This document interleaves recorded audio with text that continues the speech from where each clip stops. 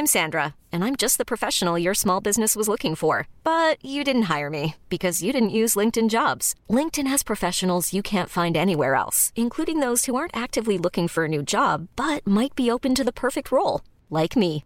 In a given month, over 70% of LinkedIn users don't visit other leading job sites. So if you're not looking on LinkedIn, you'll miss out on great candidates like Sandra. Start hiring professionals like a professional. Post your free job on linkedin.com/achieve today.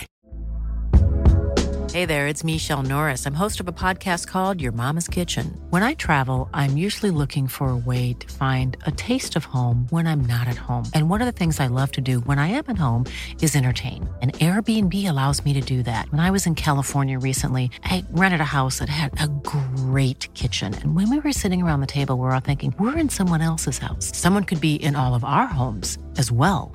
If you have a home, but you're not always at home, you have an Airbnb.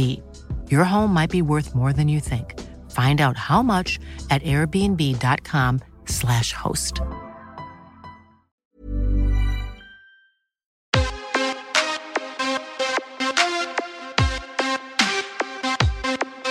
Welcome to the MMA Fan Podcast. Ladies and gentlemen, I give you Stu and Blake. Hello and welcome to the MMA Fan Podcast. I'm Stu Whiffin. Joining me via the means of Zoom, Blake Harrison. Hello. Hello, mate. How's it going? Not too bad. Not too bad. Big weekend of scraps, which we will get into, and a huge weekend coming our way soon, which I guess is the idea for this episode, right? Yes. So, obviously, we've had Bellator, we've had Gastelum Whitaker, we've had some other fight with some retired bloke and like a guy that, I don't know what he does, speaks to a camera. I don't really understand it. But then there was that fight as well. And then we've got UFC 261 coming up this weekend. And to join us to talk about all of those things, we've got two very special guests. Hello, Bryan Lacey. Hello, mate. How are you? Very well, thank you. Hello, Scroobius Pip. Hello. How's it going? All good. Well, Good. Listeners of this podcast, I've already heard your voice, Pip, Yes. and we've touched upon how your interest and involvement in the world of MMA come about. So, Bryan, can you give us a bit of backstory as to how you got involved in the world of MMA? Yeah, mate. I was on the cobbles from a very young age, and earning my stripes. That's how we earned food in our house. I sort of fell into it, mate. I did the same way as did comedy. I did the comedy, just went out to give it a go, and it suddenly turned into a job. And then with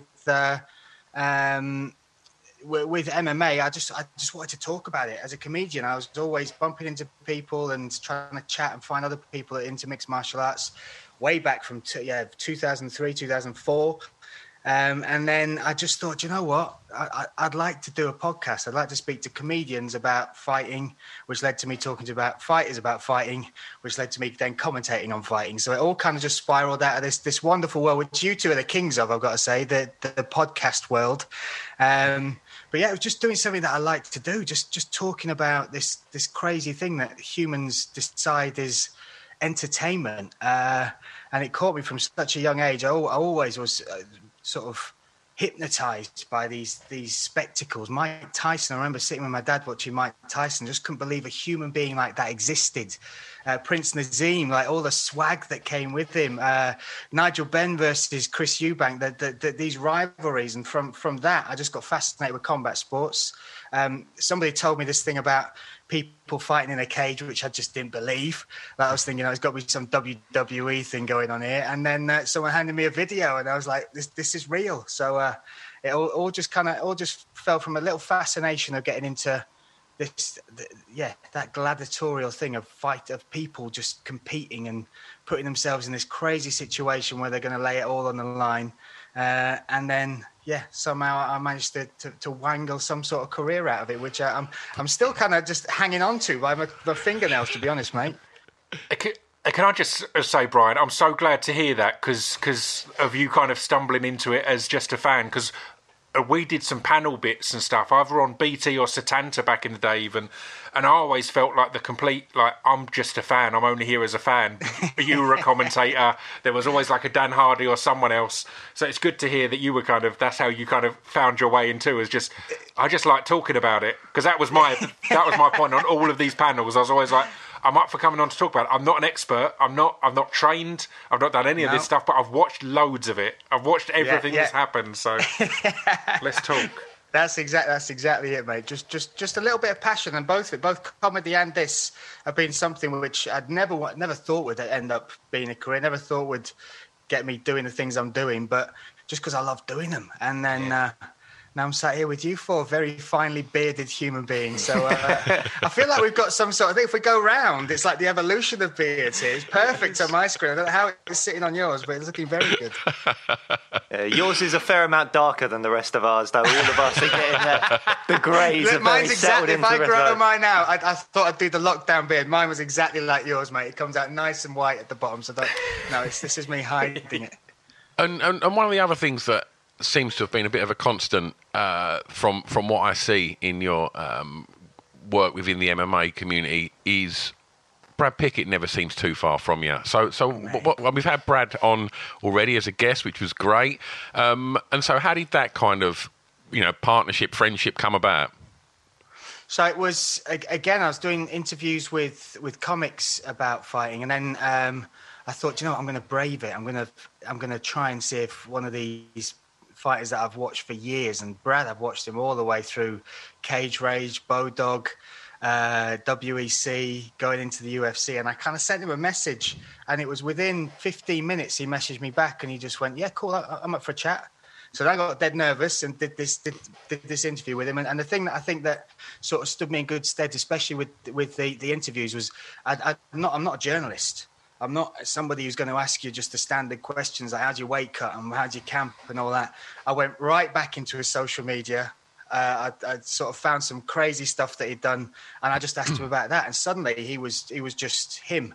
And his wife sent me a great message, Sarah, who's absolutely awesome. After the interview, she said, that's the first interview that he's ever sounded like Brad.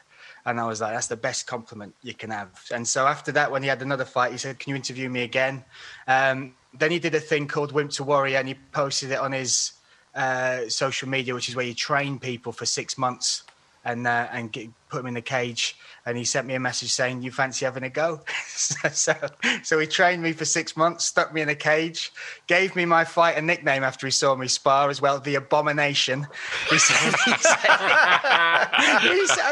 do you know when you read the sort of the story of how fighter nicknames come through, they all sound amazing. He literally came out of the spar and I've been battered, absolutely battered. And he went, you're the Abomination, mate. And that was it, just stuck. So, and then ever since that, we've just been mates. We've been mates. We've done podcasts. We've done all sorts together. We travel the world together. And he is one of the nicest, most just lovely human beings that you could ever wish to meet. I mean, he comes around here, plays with my daughter, and we have dinners together and all that stuff. Obviously not now, not in lockdown, guys. Don't send the police or anything, all right? But you wouldn't know. You would not know. I showed my wife one of his fights the other night. She went, that's not Brad. And he battered this poor dude. The dude got him in a triangle, and he got so angry that he got in a triangle that when he got out, he was literally punching his feet, dropping elbows. And just not the Brad you know. But that's the beauty of these humans. They just love to compete. They just found this thing, and I'm very lucky to call him one of my best mates now. Wicked. Well, I guess before we look forward, should we just look back on some of the action from the weekend that's just been? Should we start with Bellator? Sounds good to me. Start with Bellator. Some real fighting. Yeah, let's start with Bellator. Because I know we're getting onto something later, but it's not real. Are you talking about the sparring you watched me do earlier? Is this what we're on about? What's going on? But that's more real. Trust me. Yeah, so Bellator, where do we want to start? Do we want to start at the top of the card, or do we want to work our way up to the light heavyweight Grand Prix? Well, I'd like to... There's a couple of fights that were lower on the card that I'd like to mention. Go for it. I mean, Raymond Daniels. So I just think, however many questions there are over his wrestling. I mean, he seemed to hold his own wrestling on Friday night. I don't care if I get to see them insane kicks and them spin. I'm up for the ride just for that. If it's short-lived within the MMA world, so be it. But if you get to see them kind of highlight reel things that he does, I'm all over it. What are your thoughts?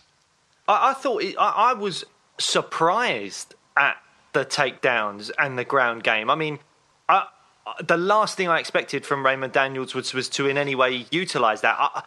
I wonder if he maybe seemed like he was slightly getting tired towards the end of like the second and into the third round. But yeah, as you say, you watch a Raymond Daniels fight and you're just like, it's like, I would argue it's like a more technical, precise version of watching like a Michel Pereira fight. You're just like, just spin him around and just let him go nuts. Just let him do his spinning kicks, go crazy, and it's just so much fun to watch. And we're just lucky that we didn't get the older. The Nad shots, because it was the rematch from is it Stanonik that he fought before, where he gave him 2 spinning back kicks to the nuts. And honest to God, I'd be lying if I said I didn't find it slightly funny when he was rolling around on the floor, screaming, "Oh God, oh God!" But there's also a part of me that knows that I'm possibly going to hell for that. But they were bad. But then watching him do that, and then, I mean, I had to go. My wife was watching that with me. I was watching it in the morning. My wife was watching it with me. And she was like, wow, he's amazing, isn't he? So even someone that doesn't watch any sort of fighting other than maybe like a glamorized kind of superhero movie or something like that will watch that and go, oh, that's incredible. And I think that's the beauty of having Raymond Daniels around. Yeah, I mean, I completely agree. He fights like everyone plays the UFC computer game fights. Yes. like it's not realistic and tactical. It's all the flash moves, not using any of the... I can't be bothered with jabs and that. It's like amazing stuff. But I think mixed martial arts used to have spectacles. It didn't used to always everyone has to be in the title run. And I have no interest in Raymond Daniels working his way up to a title shot or anything like that. Just add to that highlight reel. Like, there's going to be more and more highlight reels on YouTube, and that should be his role at the moment. Just go in there. I'm not saying it should be complete mismatches, because I do worry with that, with Bellator in particular sometimes, that people are just go in there to get a beating, and that's not a sport anymore. But the guys he's been against have been decent, like can hold their own, unless they're being kicked in the balls and crying on the floor, obviously, but that's fair enough. But yeah, that's what I want to see from Raymond. And even though he didn't get a finish, it was still possibly the most moments I went, oh my God, of the whole weekend. Like, he didn't finish it, but there were still numerous kicks that came close, or didn't land, or did land. I'm like, oh, Jesus, that's amazing. And he just had a 3-round decision or whatever. It's like, fair enough. Absolutely. Love him. You a fan, Bryan? Oh, yeah, always, mate. It's exactly that thing. And I think Pip sort of touched on it perfectly there. You want to match him with people that he's going to be able to do the shit that we want him to be able to see him do. And with Bellator, you just hope that they kind of do that. You really do hope that they give him some good fights, but some fights that, just let him be who he is, because that's what we want. We want to flick through Instagram and go, what the hell was that? What's that crazy stuff that's going on? So, yeah, it's a win. So yeah, I'm happy he's got that. I was really the fight that caught my eye the most, though, I think, on this card was probably the second on the actual card, Mads Burrell versus Sol Rogers. That's one that I think. Madness, especially, mate. How did Mads get released by the UFC? He's got to be the best outside the UFC, like at a decent age as well, and things like that. He's ridiculous. It's just happened a couple of times lately, I think. Yeah, is it Magomedov? He's left the UFC. There's a lot of fighters that are not keeping old. There's a lot of fighters that are leaving the UFC recently in their prime, with great years ahead of them. Not just, if Overeem and Dos Santos get picked up by Bellator, you go, oh, that's kind of a Bellator signing, isn't it? But that's not just what they're doing anymore. They are picking up the young, hungry ones. The problem with Mads is they cut him because of you guys, mate. Recent guest Arnold Allen beat him, and no one knew how good Arnold Allen was at that point. So they just thought, oh, he's been beaten by this young, ordinary-looking British lad. let's get rid of him. And then Arnold goes on to prove he's one of the best in the world. And Mads happened to be a fight that could have been a title fight at some point. But it just happened to happen early in their UFC careers, and people thought, "Oh, who's this guy? Let's get rid of him." Madness. It's truly madness as well, mate. And those two, Mads and Sol, being matched up, because Sol is someone who's he's had an up and down sort of career. There's lots of things that have happened outside the cage, but he's in such good shape. He's got so many good people around him now, and for Mads to be able to submit him like that just. And you saw it with Sol afterwards. He knows how good that guy is. It wasn't like it was a loss where he's going, I should have beat that guy. It's one of those where he knows that is a quality fight. If I win this, I go bouncing up. If I lose it, I don't really lose that much because it's Mads Burrell. Yeah. It's Mads Burrell. Like that kid's going to be a problem for lots of people in that division for Bellator. Really is. Just to flick back onto Raymond Daniels. Raymond Daniels, I believe, is 40 years old. And he's at welterweight, right? Am I right in saying that? He's at welterweight? Yeah, I think so. So, I mean, I know he hasn't deserved it yet, but he's 40, so, we're pushed for time. Can we scrap MVP's match and just do MVP Raymond Daniels? Can we just do it? Just do it. That's the thing I was going to say. Just do it.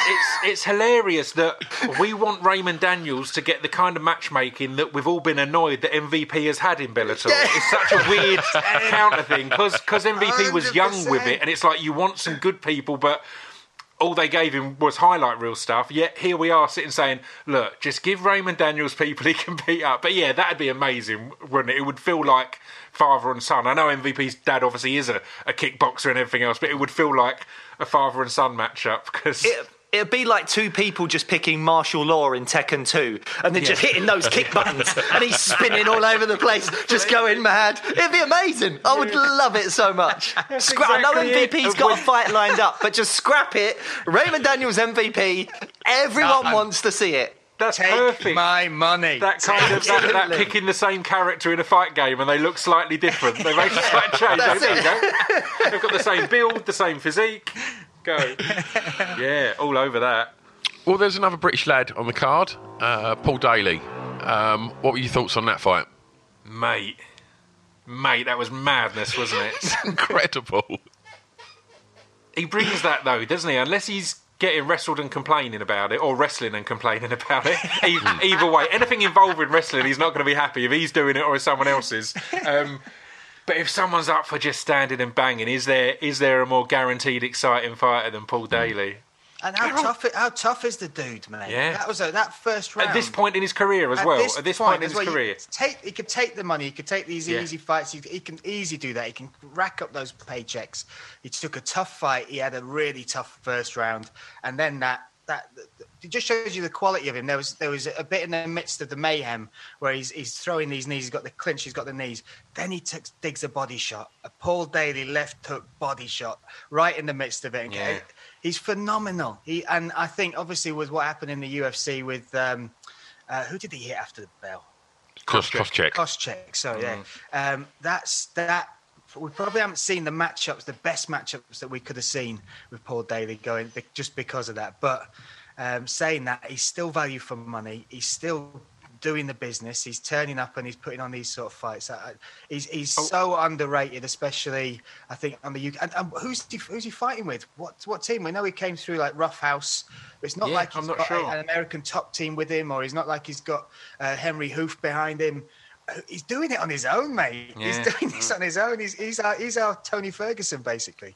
And it's weird. I wish I could say it was one moment of madness ruined it for him, but he's doubled down on it numerous times, saying like, "I punch him again." At no point did he show remorse for it. It wasn't like this moment of madness ruined it. You've seen Dana say, "I'll never let this person fight again," and then go back on it. But Paul's given no indication of that because he's just continued to be, fuck him.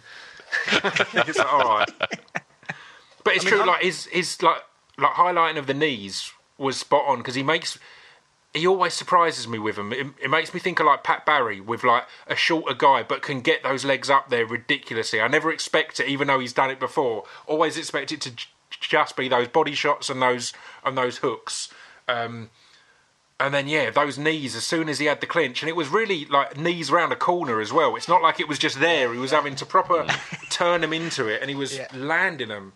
Beautiful fighter. I mean, I'm looking at Daly's record at the moment, just like recent record. And, I mean, he's 38 years old, and his only kind of recent losses, you've got Douglas Lima, Rory McDonald, John Fitch, and MVP. I mean, they're no mugs. They're top fighters. So it's not like he's getting beat by any bums. He's not getting beat by even really mid-level guys. If he's getting beat, he's getting beat by top-level guys. So, I mean, at 38 years old, he could go on for quite a while, couldn't he? Yeah. I'd say so. I think the only problem is he's been beaten by the only top-level guys we know of outside the UFC, really. Yeah. So, do you know what I mean? There's others he's beaten. It's like they are kind of the three you'd go, oh, they could make it back in the UFC or in the UFC, and they've all beaten him. So it's that tough kind of, is he better off, again, doing this highlight reel type end of career, just knock some people out and get some paychecks? I don't think that's what Bellator wants to be or should be, but there's also a place for that kind of thing. Like, it saddens me. There's people like BJ Penn or more at the moment, Frankie Edgar. I think the time has come that he doesn't need to be fighting the top of the division. I think he can still fight and still be around, but fight some lower level and some newer people and have some easier fights as such, but not just go, you're not in the top 5 now, so you have to retire, as tends to be the case of, because you see them take a brutal beating from someone that good. I think Daly wouldn't have a title run in the UFC, but he could have some great scraps in there and make some highlights. There'd be an amazing welterweight legends league, wouldn't there? I mean, you just look at it. If you threw Daly in there, you would. There'd be some great fights. You imagine Daly versus Carlos Condit, Robbie Lawler, even Tyron Woodley now, because I mean, let's face it, Tyron's not what he was. Tyron's calling someone else out at the moment, Blake, but we'll get onto that. Oh God, here we go. But yeah, I mean, there are Donald Cerrone up at welterweight. I mean, those are fun. They're big names. They could headline fight nights easily. Nate Diaz. I mean, that'd be fantastic. He gave us one of the best rounds ever with Nick Diaz. Let's stick him in there with Nate Diaz next. I love it, and while Blake. we're at it, bring Nick back. 3-minute rounds. A whole Masters division. Guys, I smell a promotion that we could really make some money out of here. Let's all put the money in the pot. Live, is it, lads? We have to talk about some sort of split in contracts before this does. Yeah, let's go off mic for a minute and then we'll come back. One of us will be really upset. Blake's been cut out completely. What the fuck? This is my idea. Listen, mate, sit down. All right, Corey Anderson. What are you saying? He was just dominant, wasn't he? Yeah, just dominant. I mean, listen, I go on. Sorry, I was going to say, is it? I can't remember. I can't even remember the guy's name that he beat. Yurgushav Medov. Dovletjan Yagshimuradov. Yagshimuradov. And you know what? That was a quality accent. Can we hear that one more time? Dovletjan Yagshimuradov. Oh, mate, beautiful, like sweet vodka. That was, so, I mean, but again, other than one kind of spinning heel kick, which was impressive for a guy of that size, I don't really know that guy too well. I don't know if you do, Bryan, but it's hard to quantify how good a win that is when you don't know the opposition so well. Well, listen, I've called 7 of Dovletjan's fights. So he's 7 fights leading up to this, and it's taken on all sorts of different fighters, different looks, and in one of the craziest territories, like the deepest, darkest Russia, taking on people from Dagestan, taking on people from Chechnya, taking on people from all these wrestling backgrounds, and like monsters down there, absolute, killer's row of fighters. And I actually, I thought he was going to be sort of the one that's sneaking up on the inside, because nobody really knows this guy. And I've seen him go up against, everyone thought he was a striker to start with. So they put him in against the wrestler, and then he out-wrestled the wrestler. Then everyone put him in, so they mixed it up with him. And I was just so impressed with Corey Anderson. That shows there's levels in this game. Yeah. And he's another one that, he left the UFC. And he was so good. He was so good. All his work. I'm glad he dropped that name, the nickname he first had. Do you remember that? He was Beast in 25. Yeah, that's right. 25-8. That was his nickname. Yeah. One of the worst nicknames in MMA. But it just showed how good he was, and it shows that that's a tough fight for anybody in the Grand Prix. Do you think he's going to be the spoiler in the Grand Prix? Because he does feel like the kind of the dark horse because, again, I rate Bader, but he's been out of the UFC for a long time, so there is always that we don't know the real test of the level. So he could be the one that kind of surprises people in Bader and Nemkov, or obviously Rumble and Romero, which are kind of the wild cards of it all in every sense of the word. But yeah, I think he could surprise people, and I think I'd be quite disappointed if he did, because I do rate him, but I'm not. As I said, I've never got that excited about him. I think that's why he didn't last in the UFC, is he didn't spark people with excitement. So yeah. I just had to look at his record. It's exactly what you said. It's one of those fighters where he's been good. He's had lots of wins. But I was trying to think what's one that stands out, and it's difficult. Obviously, he lost that fight to the champ now, Jan Blachowicz, and then he was cut from not cut. I think he saw out his contract there, and then took another one with Bellator. But yeah, he beat Ilia Latifi, Glover Teixeira, Patrick Cummins, Johnny Walker. So he's good, mate, but he's just not. Yeah. He's not box office. That's the sad thing, isn't it? When you're looking at these fights and you look at these Grand Prix, and Scott Coker is so good at those. You look at the Strikeforce heavyweight one; that was amazing.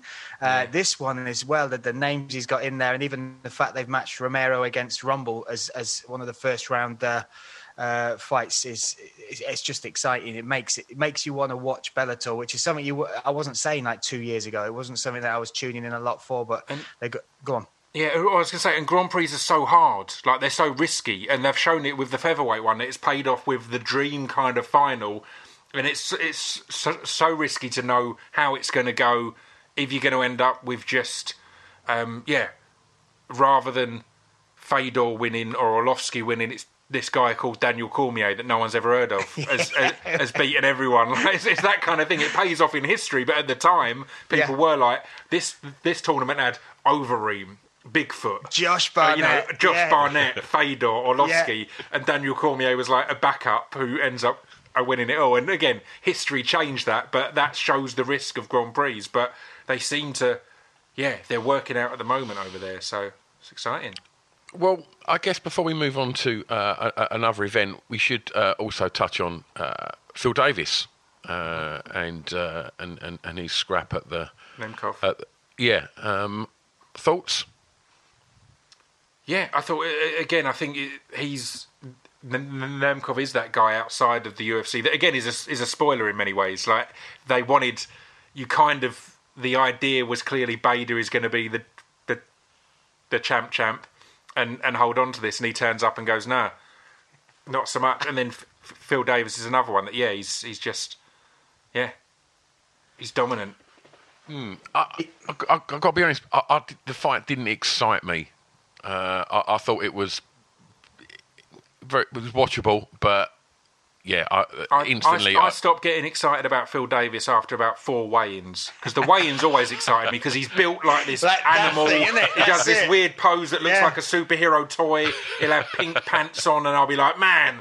And then he'll get to the fight, and it'll be athletic, but it won't be very exciting. It'll be very businesslike. It'll be that period where GSP, I heard I think it was on the Severe MMA podcast, they summed it up really well. They said Phil Davis is too clever to be an exciting MMA fighter. He's got too much of a brain to go, well, here's how I fight and not get hurt, which everyone should be doing, but that takes a lot out of it. And GSP had that period where he'd say, look, my job is to go in here and take as little damage as possible. It's not to entertain you. I've been the champ for X amount of years. I've done head kick knockouts. I've done Superman. I basically invented the Superman punch. Now I'm going to go in there and win. And it got more boring. And that's kind of where it feels like Phil Davis is, but he doesn't have necessarily the accolades to get to make the fans go along with that or accept that, I guess.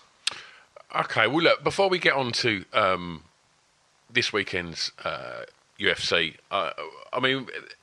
what's worrying is most of the headlines when it comes to combat sports this weekend hasn't been about Bellator or hasn't been about the headline fight from UFC, which I think we're all going to agree on and discuss how incredible that was.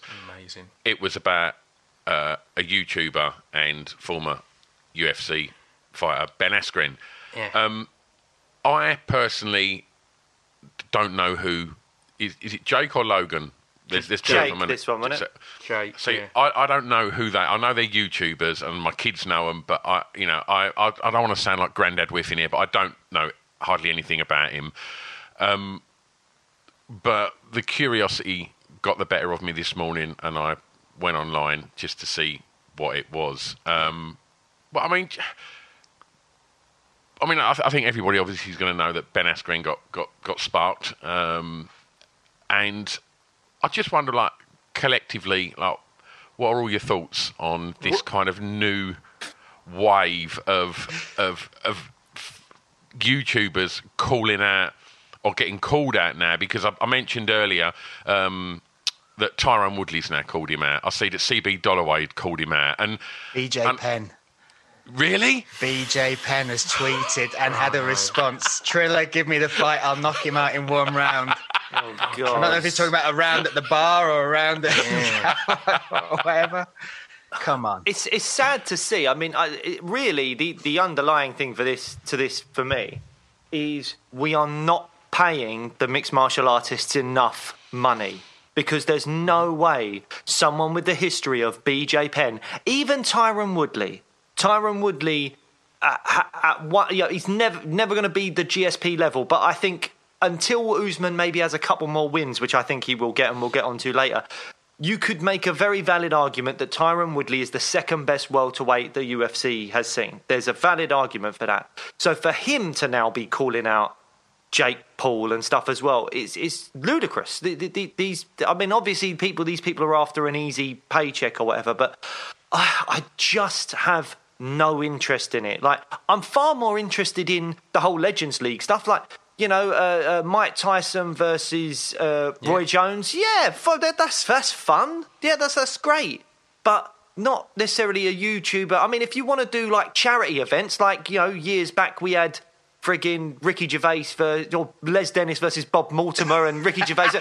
That's fine, you know. If I'm 60 and Legends of the sport. Legends of the sport. But, you know, those charity matches, if someone wants me to kickbox Ralph Little in 20 years, then yeah, let's do it. It's a good laugh. But we're doing it for charity. We're not doing it for selfish reasons to make money. And no one within that group tries to convince people that they are a fighter. And don't get me wrong, Jake Paul, Logan Paul, they're YouTube millionaires and they're spending all their money training. And that's great. Well done for you. You keep him fit. You're doing really well. You're making your hobby, you know, a big part of your life. That's fantastic. But for everyone to get so excited about it, and let's be honest, that Jake Paul to me is coming across as effectively like the bully in the school that only picks on kids in the years below him. Yeah. It's like, so Ben Askren has just had hip surgery, and let's be honest, he made Damian Maia look like Raymond Daniels when they fought.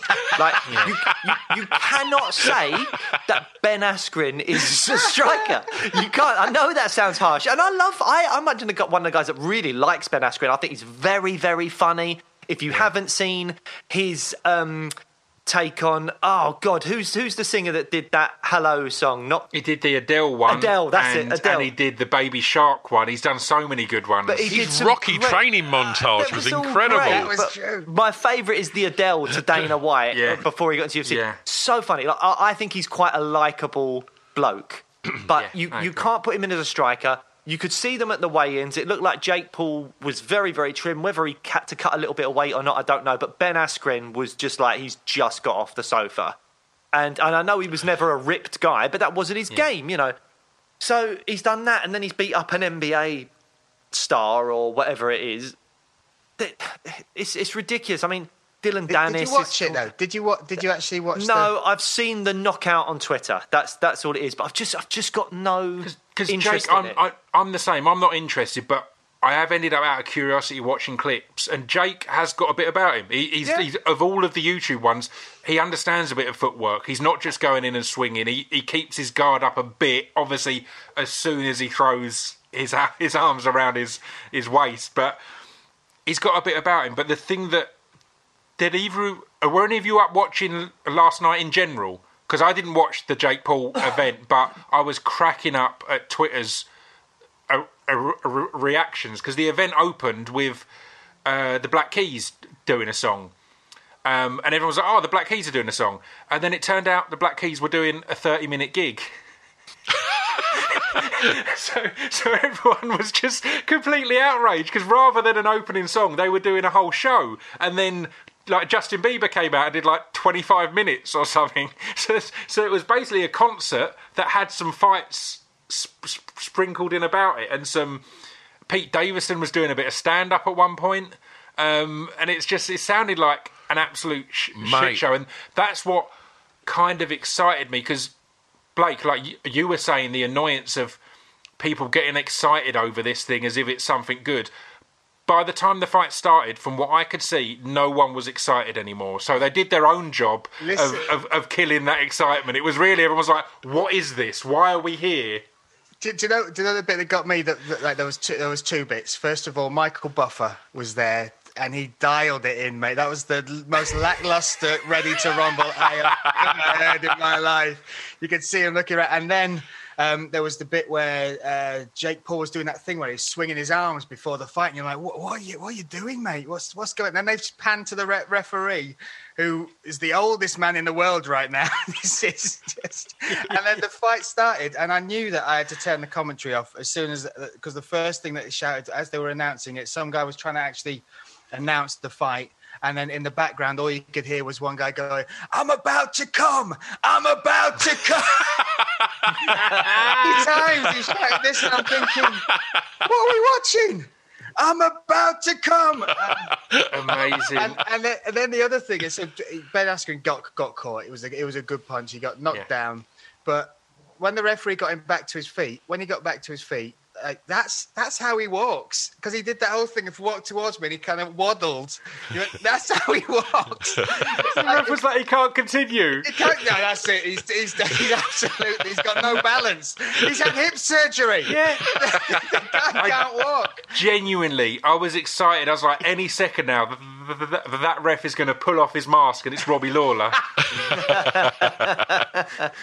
It was me all along. The other thing that cracked me up, again, I saw a clip of it, because I didn't watch any of it, I'm not interested, but I was up for the UFC, so I was seeing all the clip on the stuff on Twitter, and during one of the fights earlier, we're in the last 20 seconds of the fight, and they cut away because Pete Davidson had arrived at his desk, so they just cut to him walking to his desk as the commentary is still talking about the fight, but it shows the priority of that show. Last 20 seconds, they're like, oh look, Pete's here. Here he is. He's putting his bags down. Oh, the fight's over. The fight's over, guys. The fight's over. Let's get the result. Such a shambles. All right. Well, look, I think it's safe to say we're not really on board with this. I am definitely, for one, on board with Blake's call out of Ralph Little. Ralph, if you're listening, let's talk. Let's get this rolling. Dude, that is his soundbite for this. I don't want no other promotion but that call out. Yeah. Again and again. Yeah. You can add some special effects to the voice, make it sound a little bit angrier. Promo stuff, make a moody poster out of some of their headshots. The big bomb drop at the end. That'll definitely be one of the fights where you can't tell the people apart. That's that Spider-Man meme where we're both looking at each other and pointing. And the winner is... Sorry, which one are you? I've had that before. Both Ralph and I have both been mistaken in broadsheet newspapers for each other. It's ridiculous. Amazing. Well, it needs settling then, mate. We need settling. Only one of us can survive. One of us got to leave. There can be only one. There can be only one. It's getting very Highlander up in here. All right, well, let's move on to the UFC event this weekend. And should we start at the top? I mean, we won't go through the whole card because we've got so much to discuss with what's coming up next weekend. But, I mean, Whittaker Gastelum, I mean, unbelievable, right? So good. I loved it, and I loved it. I loved the timing of it, because as you guys did a great episode the other week about the question marks in the middleweight division, Whittaker came out, clearly heard that episode and said, "Oh, there's no question marks. There's no question marks, lads. He is who should be next in the title fight." And he put on a performance that made me think he's the only person I'd consider it will be close. Like I, after watching him, then he looks as good as he's ever looked, and you could see him being that technical fighter that beats Izzy this time. And I think there's always something. I keep mentioning a GSP, but he was an intelligent fighter like Whittaker, and whenever he lost, he'd come back in the rematch and dominate, because he'd had that moment in there with him. And they always said, like with Ronda, like when she was having a complete ascension, people would say it's just overwhelming being in there with her. And if you could maybe experience that and get over it, then you'd have a chance. But it was just that thing of she had such a presence. Like Anderson Silva was another example of you can't prepare for that, because there's no one who you can spar with to give you the feel of Anderson Silva. So the fact that Whittaker's been in there and felt what Izzy can do, you know, brutally, and now he looks, what is it, 4 wins now since he... 3 or 4 wins since he lost, 3 since he lost to him. And I thought he looked amazing. And again, the shout in the post-fight interview of Australia's open, venues are open, stadiums are open. Give it to people. What a gig that could be. What a show.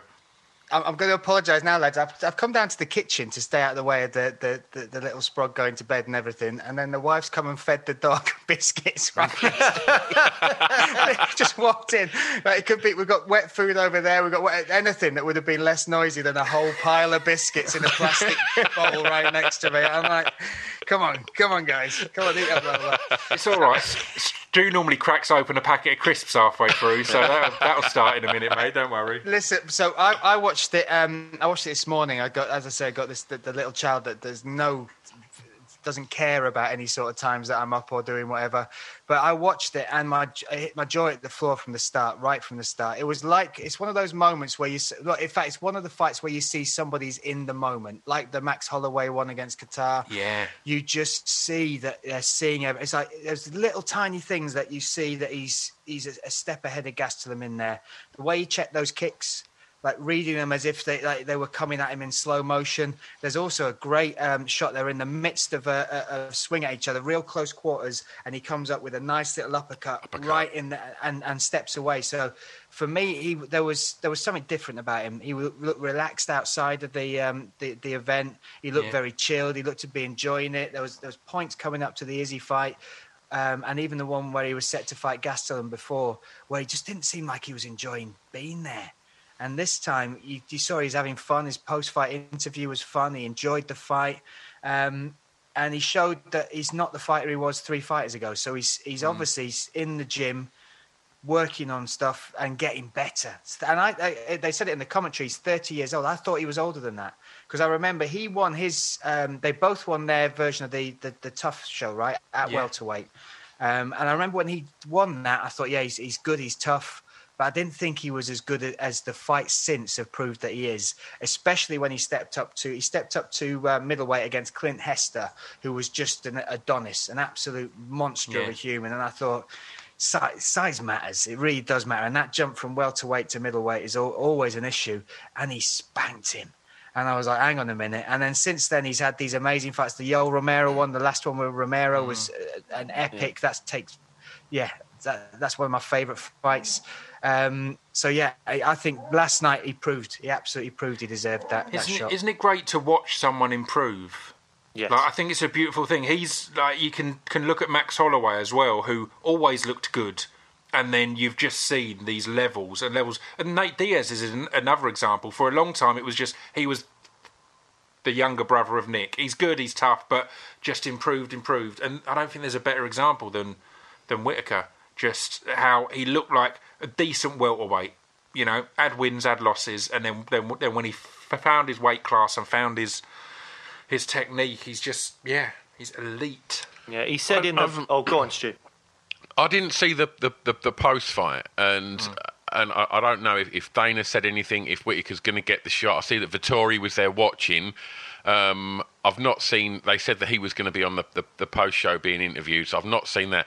I did see him. A thing that got posted on the socials of him being interviewed about Whittaker, and he did say that he throws them really horrible low kicks, like the front kicks, and he said, which I really hate. Oh, I shouldn't have said that, should I? That's amazing. Are you talking about those? Is it the oblique kick, the one that John? Yeah, the oblique kick. Yeah, yeah, it does. I mean. That has been a boner. There's a lot of fighters out there that really hate those kicks that affect more the joints than the muscles and stuff. Yeah. But I mean, it's legal. What can you do? That's what he's doing. So that is silly of him to say that. But also, who are you kidding, Vettori? You ain't beating Robert Whittaker. There's no. I mean, I think it's very, very obvious that Whittaker is the second best middleweight in the world. I think, as you mentioned, he's beaten. He's come off a loss and then beaten 3 guys in the top 10 and done it stylishly. I know Till was like a bit of a back and forth. It could maybe have gone either way until the last round, and there was a hell of a lot of respect there between them. And I kind of half expected a similar fight against Gastelum, and what we got was a complete shutout, 50-45. No problems at all. He dealt with Cannonier with no problems at all. He said in his, the first post-fight interview that I can't remember who he said he was doing it with, but he's really worked on his hands, and he feels like his hands have been the best they've ever been. And as you say, he's 30. He's still now only just in those prime years. And also, he's spoken very openly in the past about mental health issues that he's had. And there seemed to be a thing with him, and a little bit also Rose Namajunas, who we'll talk about later as well, where the burden of being champion doesn't sit right with them. They find it difficult to deal with, either whether it's the fame aspect or being hunted by so many other fighters or an expectation. So I don't know what that feeling would be, but there's something there. And he's maturing as a man, and it looks to me like he's very happy. It looks to me like he's very chilled, very happy. And if you throw him in with Adesanya now, again, back to your point, Pip, having already experienced that as well, I think I don't know whether he could get it done. I do think Izzy is so good. But is it a better fight than the last one? Yes, I think it could be a decision rather than a second round knockout. So sign me up for it, and sign me up on the same card. Throw in Vettori v Brunson. Throw in Vettori v Brunson. That's the co-main event, and then at the end of it, you have a nice little face-off. That'd be perfect. Winner gets to keep Kevin Holland, as they both beat him in the exact same way. Yeah. Here we go. Here's your prize. Well, before we won't go through the whole card because, like I said, we've got plenty to talk about for next weekend. But one of the fights that I got up this morning, much like you, Brian, got up early this morning to watch it, and I was like, "Where's Jeremy Stephens?" And then obviously see the post that was put out by the UFC. That, correct me if I get this wrong, but obviously at the standoff at the weigh-in, he looked quite. It all got very close, and then you just see Jeremy proper give him a shove in the chest, a big one, and you don't actually see where he went because he sort of went off camera from the footage that I saw. And then from what we gathered, he said like instantly he felt a numbing in his hand and his neck, and doctors have advised now not to go ahead with the fight. I mean, does anyone know anything other than that about? Or that was all announced at the beginning of the show, and then on Twitter as well. And it's heartbreaking to lose the co-main and such a great fight. Close but no Dakar. Jesus. You enjoyed that, didn't you? I loved it. It's better than the Gooden one last week, lads. Come on. Don't you shoot him down, Stu. I mean, I've got to credit Susie Cousy on Twitter for that. She dropped that last night, and I was like, oh my word. As soon as it happened as well, like that. But, and again, a lot of people were angry, but then if you watch the clip, he had his hand behind his back, and people talking, or commentators, like you would have said this numerous times, Bryan, it's the punches you don't see coming that do the most damage, and he wasn't prepared for that. Hands behind his back, and then he got pushed. So, because a lot of people were kind of arguing, if you've been injured out from a push, how would you have done in the fight? Like, it's basically a loss. It's like, no, it's a different thing, and yeah, it looks like it'd be a whiplash there. And again, you think of how many punches after the bell have done more, like they've been punched the whole round, and that one that lands after the bell does more damage than everything because they're not prepared for it, and they're not in their stance, and they're not tensed and all that. So yeah, it seems like a horrible one, and a shame to lose it because of that kind of bravado. It's a freak one as well, and the funny thing is, Stevens came up and he got in my face. But Stevens is the one that walks right into him, plants his nose on his nose. Oh, I don't like this. Bang! The guy's got his hands behind his back. Stevens, come on, mate. I know it's been a while, but it was one. Yeah, it's whiplash basically, because he talked about even not being able to mild concussion, whiplash, however you want to frame it. And those things it's like you said, you don't know. It's the ones you don't see, but also that stuff. It's individual as far as how long it takes to get over it as well. I know people that have had fights, been absolutely fine, and then they've been rolling in jiu-jitsu, and they've been caught just not with the back of a heel or something, just clipping their heads, and that's caused more problems for them. Yeah. Andrew Fisher is the one that I'm thinking of. He was out for 2 years because of a little accident just rolling. Unable to compete, took him out, just didn't feel right, basically concussion. So you wonder what the UFC are going to do with Stevens. It's just a shame, mate, because that was a fight as well. That's a real fight. Stevens will trade off it, right? Because he's got that badass character, and there's all this, like, again, the marketing of him as the hardest hitter at 145, everyone ignoring that he's had 4 knockouts in his 32 UFC fights. It's madness. But again, I buy into it. I'm like, he's the hardest hitter in the division. It's like, is he? The hardest pusher. He's had a couple of he's had 4 TKOs as well, so there's been some in there, but still. But again, I think because of that, he's put a guy out of the fight by pushing him. That's going to be surely his. It plays into his Lil Heaven character of being a badass. That meme going around saying he's the first person to get a TKO at the weigh-ins. So I also heard something that's Closer whispered, "Who the fuck is that guy?" to him. So.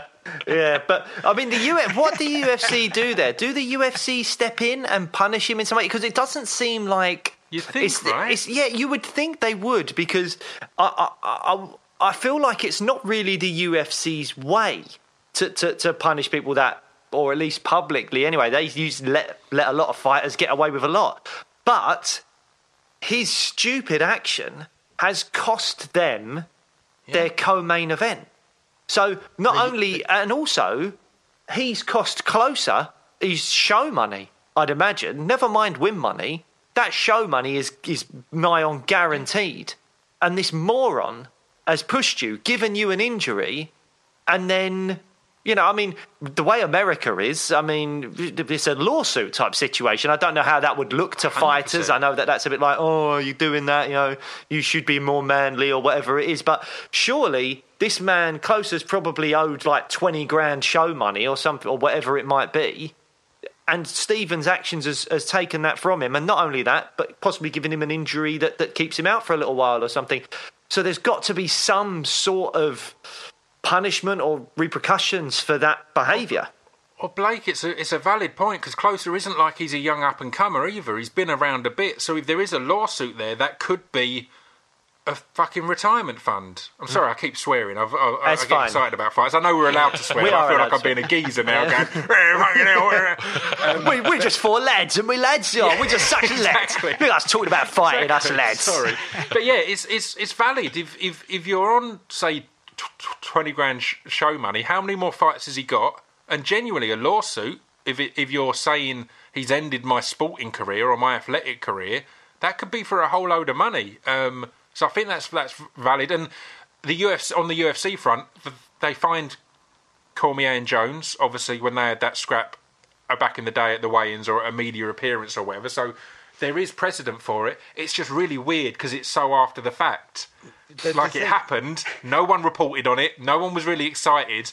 Then we found out it's an injury, so it's really hard to go back and go, right, you're getting a fine. It's like, You didn't find me at the time. You didn't see it as a big deal. It looked, in fact, it was posted on a load of the socials because it builds the fight and hypes it. So the thing with the UFC though is sometimes the stuff they do or they've been known to do that isn't such a punishment, but the way that they can treat you because of certain things. Now, one of the prime examples is Andrei Arlovski, who was fighting on this card that we're talking about now, but he was the UFC champ. Then he signed with Affliction, and on that card, they buried it. They buried the fight. So they put it way down so that he'd hardly get any view. And the other stuff they've done with other fighters as well, when they get into, if you're on the bad side with the UFC and they have you by the balls with that contract, sometimes it's not the legal stuff that will cause you problems. It's the other bits. But I imagine, and I've heard good stuff, especially from Brad, about how the UFC treat you as, when something like that would happen, like they probably will have paid him his show money, which will be good to know. They will have looked after him like that. But yeah, it does make me think how Stevens is going to be in the eyes of Dana, in the eyes of the UFC, because they don't need that. They don't need to be dealing with that, because that's a headache that can unfold and go on for ages. I'll also say there's no way Ralph Little would have pulled off that Conor McGregor impression as well, mate. That's I just want to throw that in Thanks there. very much, mate. I just want to throw that. Absolutely no way he's I'm Sandra, and I'm just the professional your small business was looking for. But you didn't hire me because you didn't use LinkedIn Jobs. LinkedIn has professionals you can't find anywhere else, including those who aren't actively looking for a new job, but might be open to the perfect role, like me.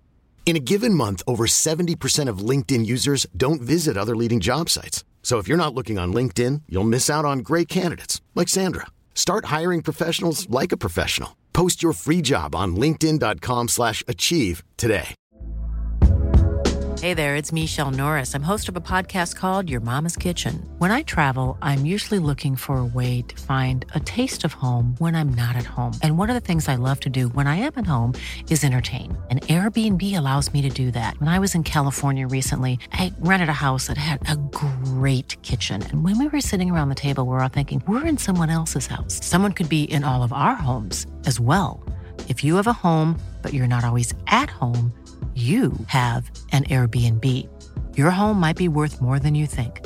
Find out how much at airbnb.com/host. in that like that. Well, look, is there any more fights on this card that we want to talk about, or should we just move on? Because I'm mindful that we're approaching an hour now. We've not even got on to what's coming up. So should we maybe move forwards to what's happening next weekend? Yes. Yeah. Okay, where do you want to start? Top or bottom? Oh, I don't know. Should we build to Masvidal Usman? Should we build to it? Let's do it. Right. So we're going to start with Jimmy Smith, wasn't it? Anthony Smith versus Jimmy Crute. I mean, it's a nice opening fight. I think Jimmy Crute is someone that's potentially quite exciting, but it's someone where I kind of think to myself that, you know, Smith's losses lately, like to Glover and Rakic, and obviously he lost to Jones a way back. I think Smith somehow gets like a slightly bad rap, and every time Smith fights like a young up-and-coming fighter, everyone's like, oh, well, this is where Smith goes on his losing streak and will probably get cut from the UFC or something. But actually, I mean, he beat Gustafsson, he's beaten Devin Clark recently, which is, you know, it's not the biggest win in the world, but it's a win. And I kind of think there's an excitement for Crute, and, you know, I always like to see a new wave coming through, but I think that Smith could be a real spoiler for him, and I think that if I had to put money on one of them, I'd probably lean towards Smith. See, I struggle sometimes with MMA in general because I'm such a nice guy, guys. And like, we mentioned Orlovsky just now, and he's probably my favourite fighter of all time, or one of. But I wince whenever I see him on a card because he's had so many KOs. He's been knocked out so many times over the years, and that stuff doesn't just get erased. You don't get a clean sheet because you got a knockout back. So I've been knocked out 20 times, but I've knocked out 12 people, so that makes it only 8. That's kind of not how it works, and I think people think that sometimes. And that beating that Smith took from Glover is so fresh in my memory still, that seeing him in against a young, potentially, brutal opponent, just it makes me go into those fights a little bit like, oh, I don't know if this is going to be something I'm going to enjoy. I don't want to see anything horrible happen here, because that was a hell of a beating, and it was the kind of beating that we have seen change fighters, that we've seen fighters who were invincible then get in a fight like that and seem like a different person for the rest of their career. So yeah, it's a weird one in that respect. I do think it's two really exciting fighters, so I want to be hyped for it, but I feel slightly uncomfortable.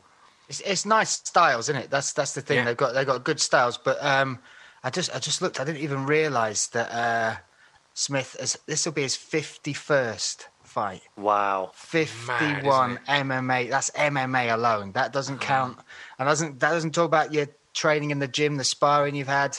But you look at the levels of fighters that they've gone up against, and there is a thing where you talk about this intangible thing of experience and going in there against like Jones or Ozdemir, or even learning off the back of a fight like that with Teixeira. But like you said, you leave a part of yourself in that cage every single time. And I think Crute is dangerous. He's never fought anybody who's got that sort of CV. He's never fought anybody who is... that has been in there and fought for titles like Smith has, but he's hungry. This is a guy who lives in a van. He lives in a van outside the gym.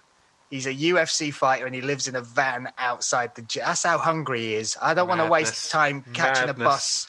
I don't want to get a bus to get. I want to get in early. I want to be the first in there. I want to be the last out. And that's what you're fighting as well. You're fighting this different level of motivation, and somebody who.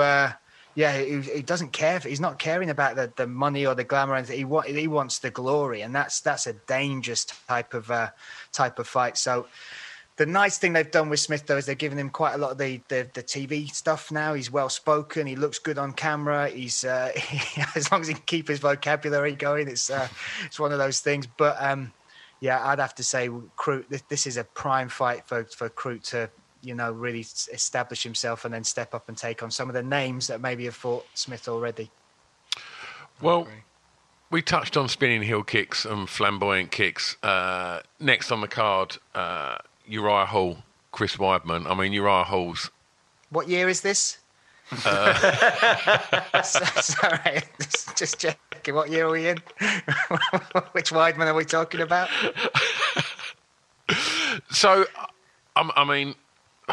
I'm a little bit excited for. I like watching Uriah Hall fight. Me too. Love Uriah Hall. Thoughts on this one, Bryan? I think it's one of those that Weidman's just never been the same. He's never been the same since the Rockhold fights. Won the title, then lost it, and then just couldn't. And you could tell, like he's chased it so hard. That loss streak as well. Rockhold, Romero, Musasi. Won against Gastelum, then lost against Souza, Dominic Reyes, and they're all finishes. They're not like it's one of those close split decisions. He's getting finished, and for me, it's one of those things that once your chin's gone, it's a horrible thing, especially when you're a fighter and you kind of rely on that toughness, a bit of that durability and that invincibility.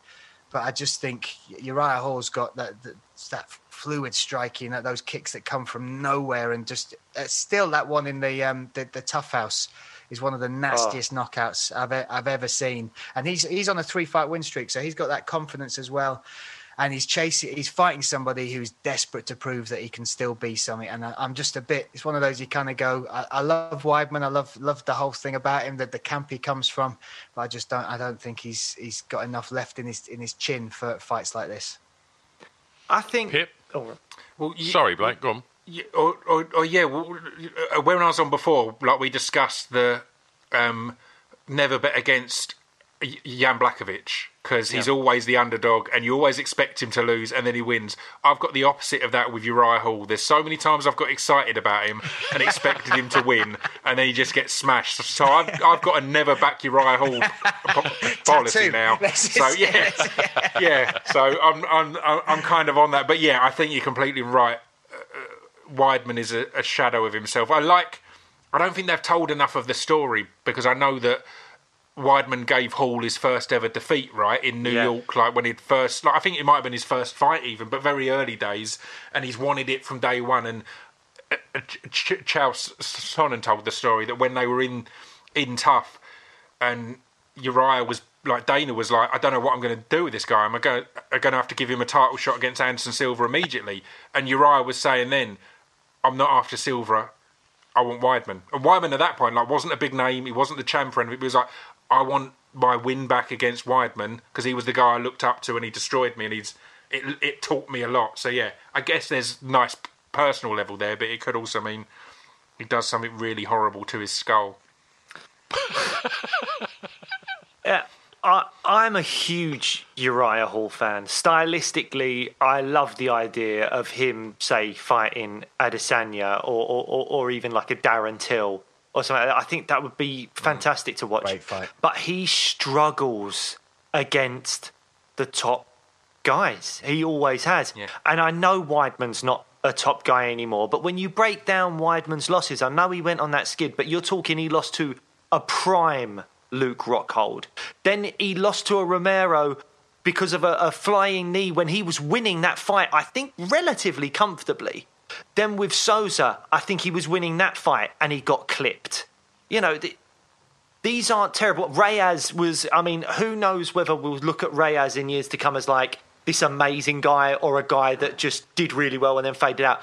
But regardless, the jump between 185 and 205 is ridiculous. You can't expect that. We've seen it with Adesanya recently. You can't expect the best 185ers to necessarily compete with 205. The weight difference is too much. So it depends where you are in time, though, because, I mean, we're talking about Smith, the fight before. Like when Smith and Thiago Santos, there was a period where all these 185ers were moving up to 205 and getting into title contention because they were fighting at their natural rate rather than having to cut. Yeah. But yeah. Then, as I said, but then you're completely right. Then you have those ones where everyone thinks, oh, that's all I have to do. Do you know what I mean? I'm sure they made a lot of changes and built a muscle, but then you probably have people go, oh, I'll move up then, as Rockhold and Weidman did. After Thiago Santos and Smith looked so good moving up, they both went, I'll do that because we're quite big. And then their size just got exposed. I mean, and it did, and we didn't know how good Jan was going to be, but you looked at Jan versus Rockhold, and I don't remember thinking, oh, this is a mismatch. But you look at Reyes versus Weidman and you think, hang on a minute, that's not right, is it? That's like Demetrius Johnson fighting that guy the other week. It's like, how the hell are you two in the same weight class? There's no way. I wonder, is Weidman just going to hold him down and do what Weidman... Is it Akhmedov he beat most recently? Like, Weidman's not got a loss on his record to, like, anyone that wasn't a very, very good top 5 fighter. Whereas I feel like Uriah Hall does. I know that I think Uriah Hall during the pandemic has basically been living in the gym. He's literally like not just the phrase of living in the gym. Outside it in a van, just in it. He has. He's just been living in the gym. See me, crew. I'm committed to it. Are we going to get to the next fight and they're living in the octagon? That's right. John Jones under the cage. Yeah. That's where we go. But yeah, you know, I mean, I've heard him speak on Helwani a bit recently, maybe before or just after the Anderson Silva fight. And he seems like mentally he's admitted to having a few kind of, you know, that imposter syndrome that we talk to fighters about all the time, Stu. And he seems like he might have got past that now. And I really hope for his sake that he has. And if he has, we might see a Uriah Hall that can, you know, pull the trigger a bit more against the top guys. But we've not necessarily seen evidence of it yet. And because of that, I think that Weidman could unfortunately make Uriah Hall look slightly boring and just hold him down. And I hope I'm wrong, but I think Weidman might pull it off. Well, I mean, just looking at the next 3 fights, I mean, it's just pure fireworks. It really is. So let's get on to the first of the title bouts. Shevchenko, Andrade. I mean, I'm all over this. I don't know what your thoughts are, gents. Yeah, I think it's great, and I think Andrade can never be overlooked because of her just power. her sheer power. And we saw it against Rose. That kind of Rose was putting on... Like, I still rate Rose's performance in her loss to Andrade as one of the best performances I've seen from a female MMA artist ever. Even though she lost, she looked amazing. But Andrade has got that, and I can't think of when Shevchenko has faced that kind of element. She's faced a lot of other technical people, or, let's be honest, people who are a fair way below her technically and all that. So I think it's interesting. I think it could be a good test and could mix things up a bit, because that division is at risk of becoming a bit, well, here's the champ, and then who's got the lottery ticket this week to come and get a loss. So yeah, I think it's her last exciting challenge for a while, potentially, at that division. I think you're right. It's almost Shevchenko's almost Demetrius Johnson in this division, because she's that good, and it is amazing to watch how there's just and even following on social media how hard she trains, having a sister next to her. We always talk about brothers training together and bringing the best out of each other, and she does exactly the same with her sister. They are completely dedicated. Their following in Kyrgyzstan as well is ridiculous. They are mega stars over there. Like, they step off the plane, there's huge welcomes, all this. The Prime Minister, the President will phone them after the fights, all this sort of stuff. She is phenomenal, and I just think she's almost a victim of her own success, because it's hard to make challenges for her. Like, Andrade's got this off one win. She's got this fight, but because she is that dangerous, she's this little cannon of a human being, and she's got that power thing. But you jump back, and the only loss on the record for however long is Amanda Nunes to Shevchenko. That's upper weight, and she was winning that last round in a split decision. And that just shows me how technically good she is. So I think they're going to struggle. I think if Shevchenko cleans this out fairly handily, I think they're going to struggle for anybody else to even be inside, to market something like that. That's why she's on a card with other title fights going on, because they need it. Same with Demetrius Johnson. They always had to stack him with somebody else because she's that good. She is that good. I agree. Yeah, I think, Shevchenko is undefeated against humans. She's only been beaten by a goat. So there you go.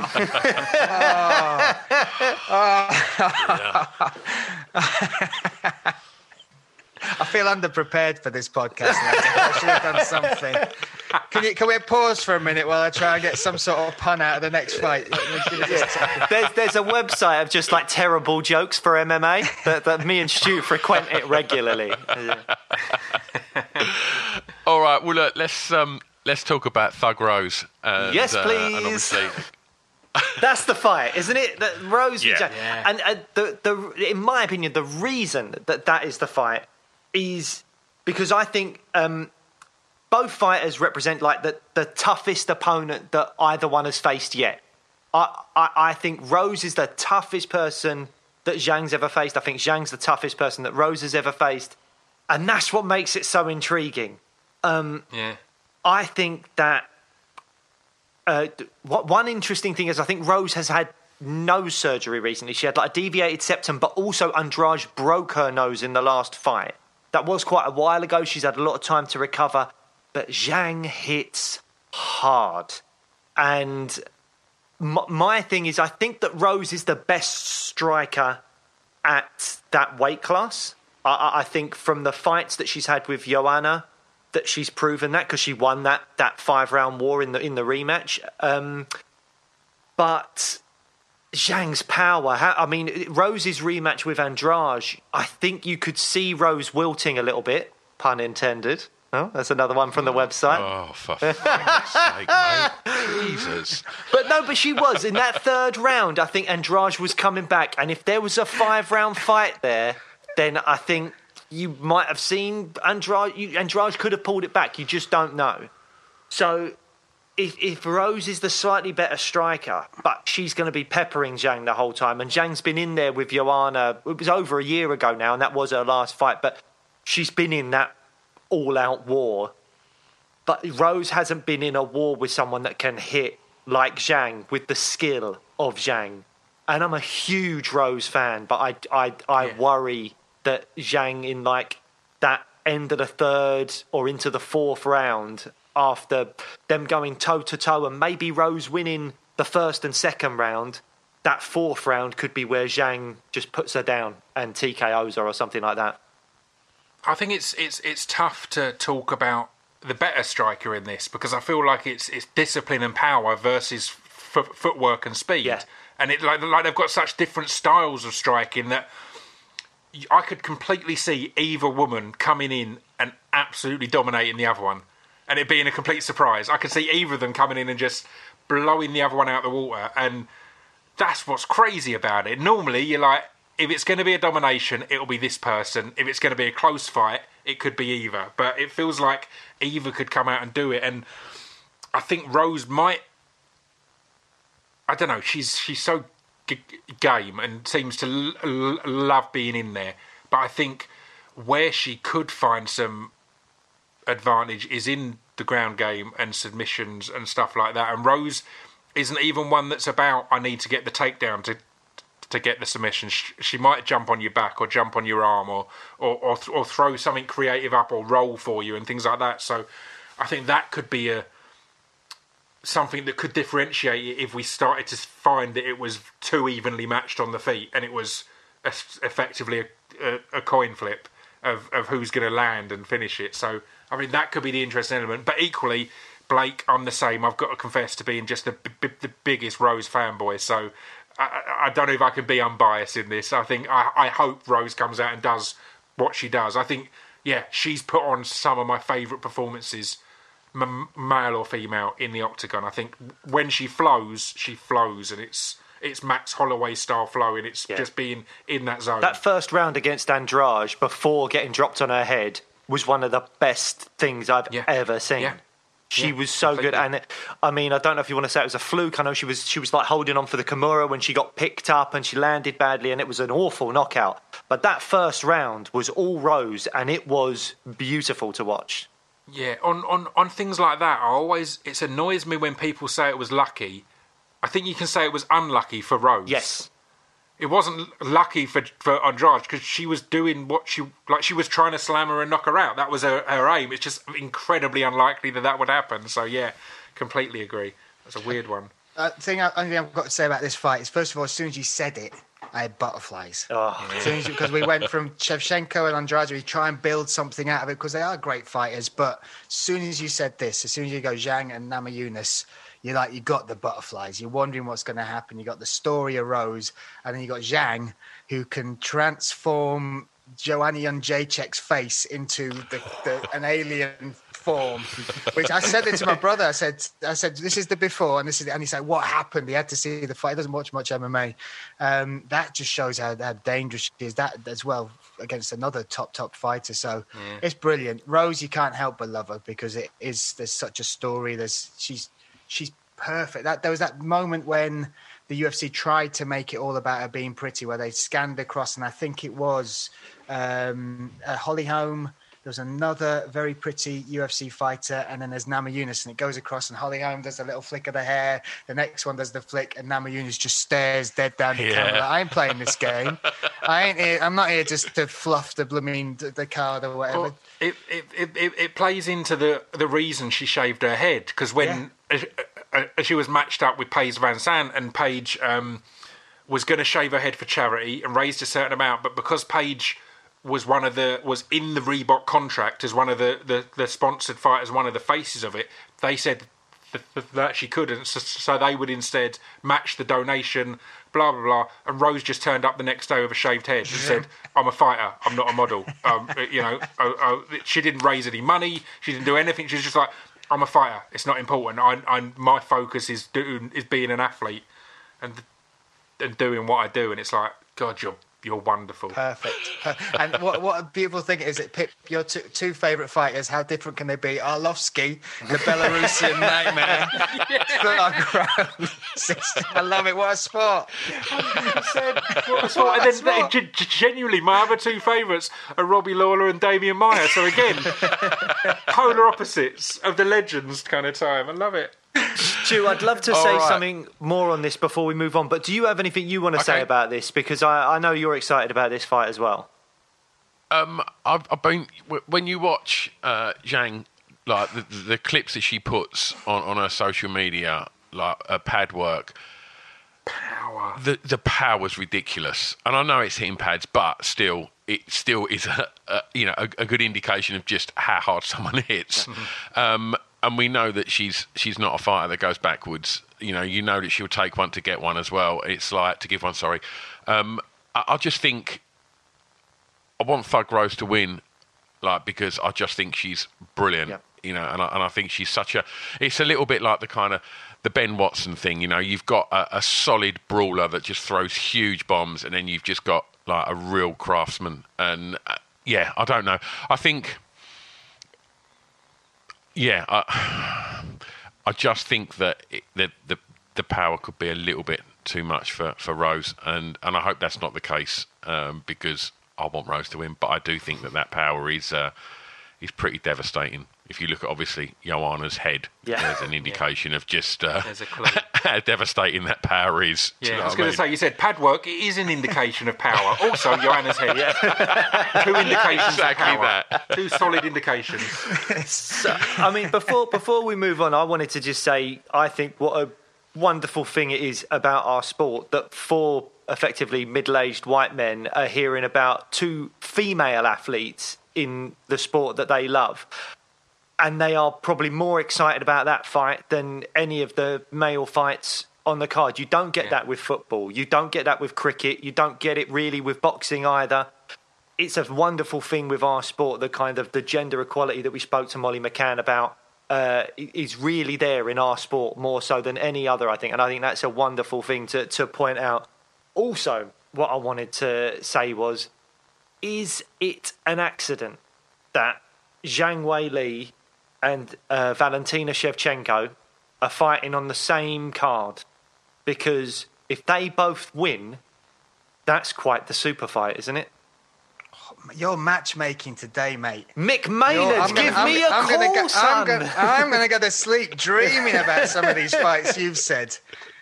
Oh, my goodness, mate. That's, we're just saying, what's next for Shevchenko? Should she do that? And then, boom.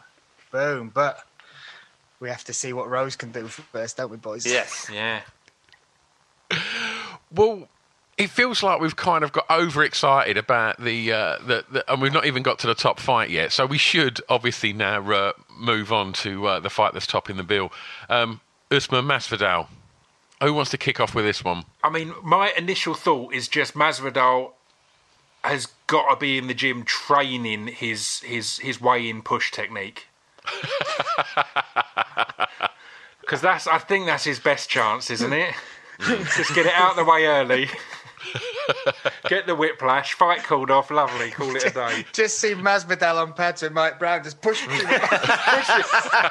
Stevens in the background cornering. Go more for the shoulders, more at the shoulders. From the hips, come on. How do you counter a foot stomp? That's the question, isn't it? Yeah. What can you have learnt to counter that? I don't know. I think this, unlike a lot of people, I think this was the right fight to make, because I think otherwise we're going to, as we were saying with Shevchenko, we're just throwing people up and no one really thinks they're going to win. I need Leon to go and show us something to make us think there's a chance, and I need other fighters to go and show us something, as Whittaker did last night, to go and show us I need to be in. Not only do I deserve that title shot, I could win it. And that's not the case in that division at the moment. There's loads of really good fighters, but there's no one that I'm looking at and going, I reckon they could take it off Usman. I'm looking and going, I think they deserve a title shot. And Leon, undeniable, he deserves it. But there's not been anything recently to show that. And the Masvidal rematch just feels like there's a story, there's history. You can, as Masvidal has done, I accepted the last fight on late notice. And even, as Bryan was saying about a UFC treating people right when they've been treated right, Masvidal did step in and save the day on that card. Maybe there is a little bit of a, well, you deserve your proper, fully promoted one now, or your full training camp one. So, and also, Bryan used the term box office, to kind of give you that kind of indication that they're a more marketable fighter. They're going to sell more tickets, and I think as much as we're all, I imagine, huge Leon Edwards fans and want to see him get his shot, Masvidal, he gets the column inches. He's a hype machine, and people, the whole thing with baddest motherfucker and all of that. It's like, it's exciting, isn't it? And I think there's all. I mean, in the last fight, if he's still trading off the, I stepped up last minute. For me, that I don't think that's enough to give him another shot. I think there's other fighters that could have had that, Leon Edwards being one of them. But I do think it comes down to the fact that Masvidal is box office. Yeah. I think Kamaru Usman recognised that as well, because he's the one that said after his last fight when he beat Gilbert Burns, he said there's one guy that I need to shut his mouth. And so because of that, that's why Masvidal's got this this shot. I just find it so hard skills-wise to see Masvidal. I know he hits hard. I know he's. They talk about him in American Top Team. Mike Brown says he is the most underrated fighter, as in all-round fighter. His jiu-jitsu is great. You saw that against Damian Maia when he fought Damian Maia said his jiu-jitsu was better than anyone else's I've fought in the UFC. That says a lot. But Usman's just a beast. He is just a monster, and there's no way Masvidal is coming out with a flying knee and catching Usman. There's none of that happening. He can flick his hair, do whatever he wants. I just think Usman is. He recognised that this is the one that he'll get a good bit of pay for. This is one that he'll get some more box office on, and but I just can't see Masvidal having enough for him. I think he's clever, because I think he also knows the eventual Leon fight will get more box office if people see it as this big injustice, and it's been waiting. Conor McGregor's debut was huge in the UFC, was huge because people had been shouting about him being signed for so long. And Paddy Pimblett is going to have the same as one where there's been so many people waiting for it for so long. You come in at a certain level, and it feels like it's great work from Usman there to say, even if it is building up in the fans' head a narrative of he's dodging a Leon or anything like that, anything to make it more marketable. If you've got a fighter who, despite being amazing and seeming like a top guy, doesn't seem to have clicked in the marketability area. I think the massively scary thing about Usman is since becoming champion, he's got better. Training with Trevor Whitman, sparring with Justin Gaethje, his striking, to me, looks like it's come on leaps and bounds. I was slightly surprised. Maybe I underrated maybe what happened in the gym between Burns and Usman. I was surprised that Usman didn't back his own wrestling against Burns' jiu-jitsu. Maybe that was naive of me. But for him to lay him down with that power jab like he did, and I think he caught him with a big right hand as well. I mean, don't get me wrong, Usman's not going to... His number one game plan is not going to be striking with Masvidal. But when you throw in the fact that Masvidal will be wary of being clinched up against the fence and grounded out, and he will be wary of being taken down, Usman's striking has come on maybe even since the Masvidal first fight.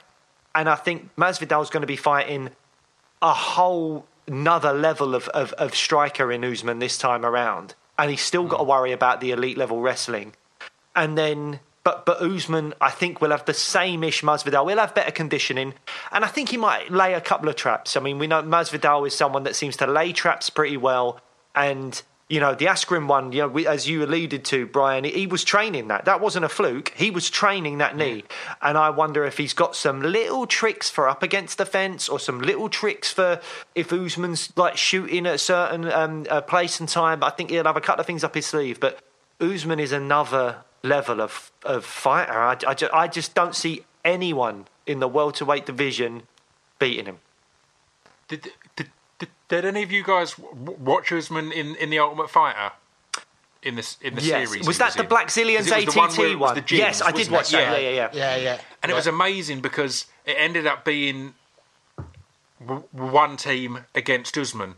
Because any time they got to pick who they went against, it was Usman. And then a few times fighters got injured out, and they said, "Oh, you can replace them with someone like Usman." and Usman just basically beat everyone in the Ultimate Fighter house, and then won the Ultimate Fight. It was unfair. I was like, just put us against someone else. Why do we keep having to fight that guy?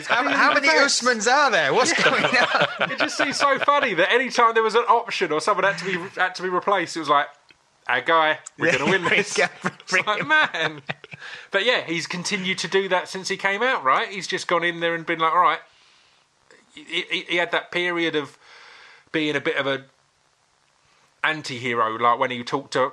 It was Usman that talked about saying, like, I was going at 70% in there, or something like that. Like, when he'd got quite a boring win. Yes. And the fans were like, well, why were you going at 70% in there, dude?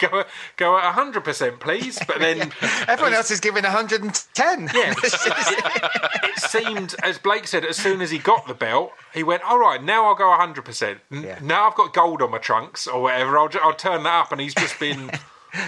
100% Usman since. You're going to put rubies in this belt for every single win I get, are you? This big, let's go. All right, I'll try a bit harder. Yeah. He's got a love-hate relationship with the fans as well, doesn't he? Because, I mean, you think about it, the Woodley fight was dull.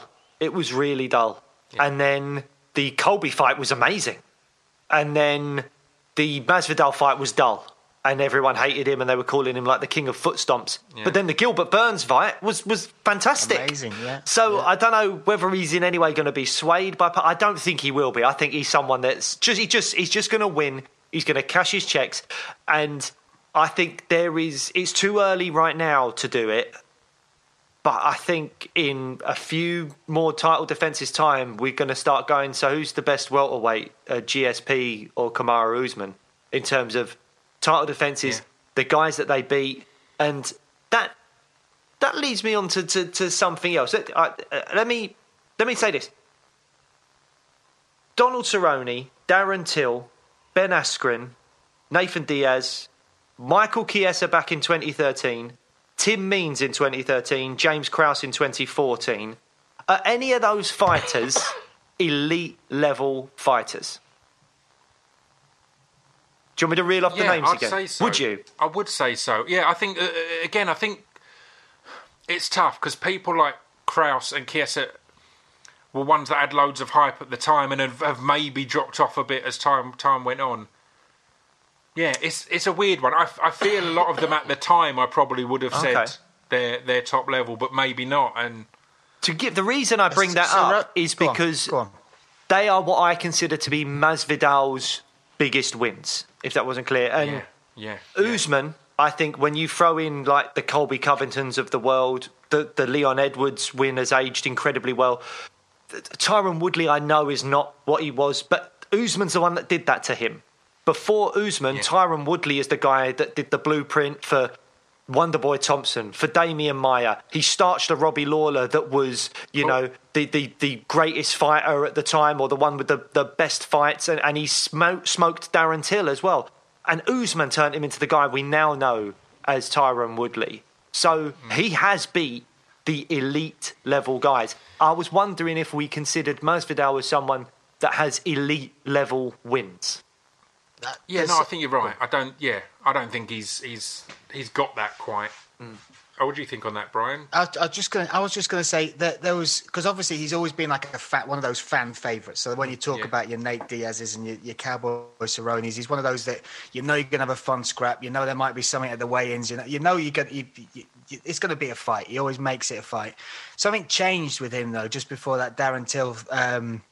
The Darren Till fight, and you look at his performances, the ones against Till, Askren and Diaz, he's looked like things have come together. And then he did that interview, I don't know if it was on Joe Rogan, but he was talking about, it was on Joe Rogan, he was talking about where he went out to do this game show where they took everything away from him, and he was going through all this stuff.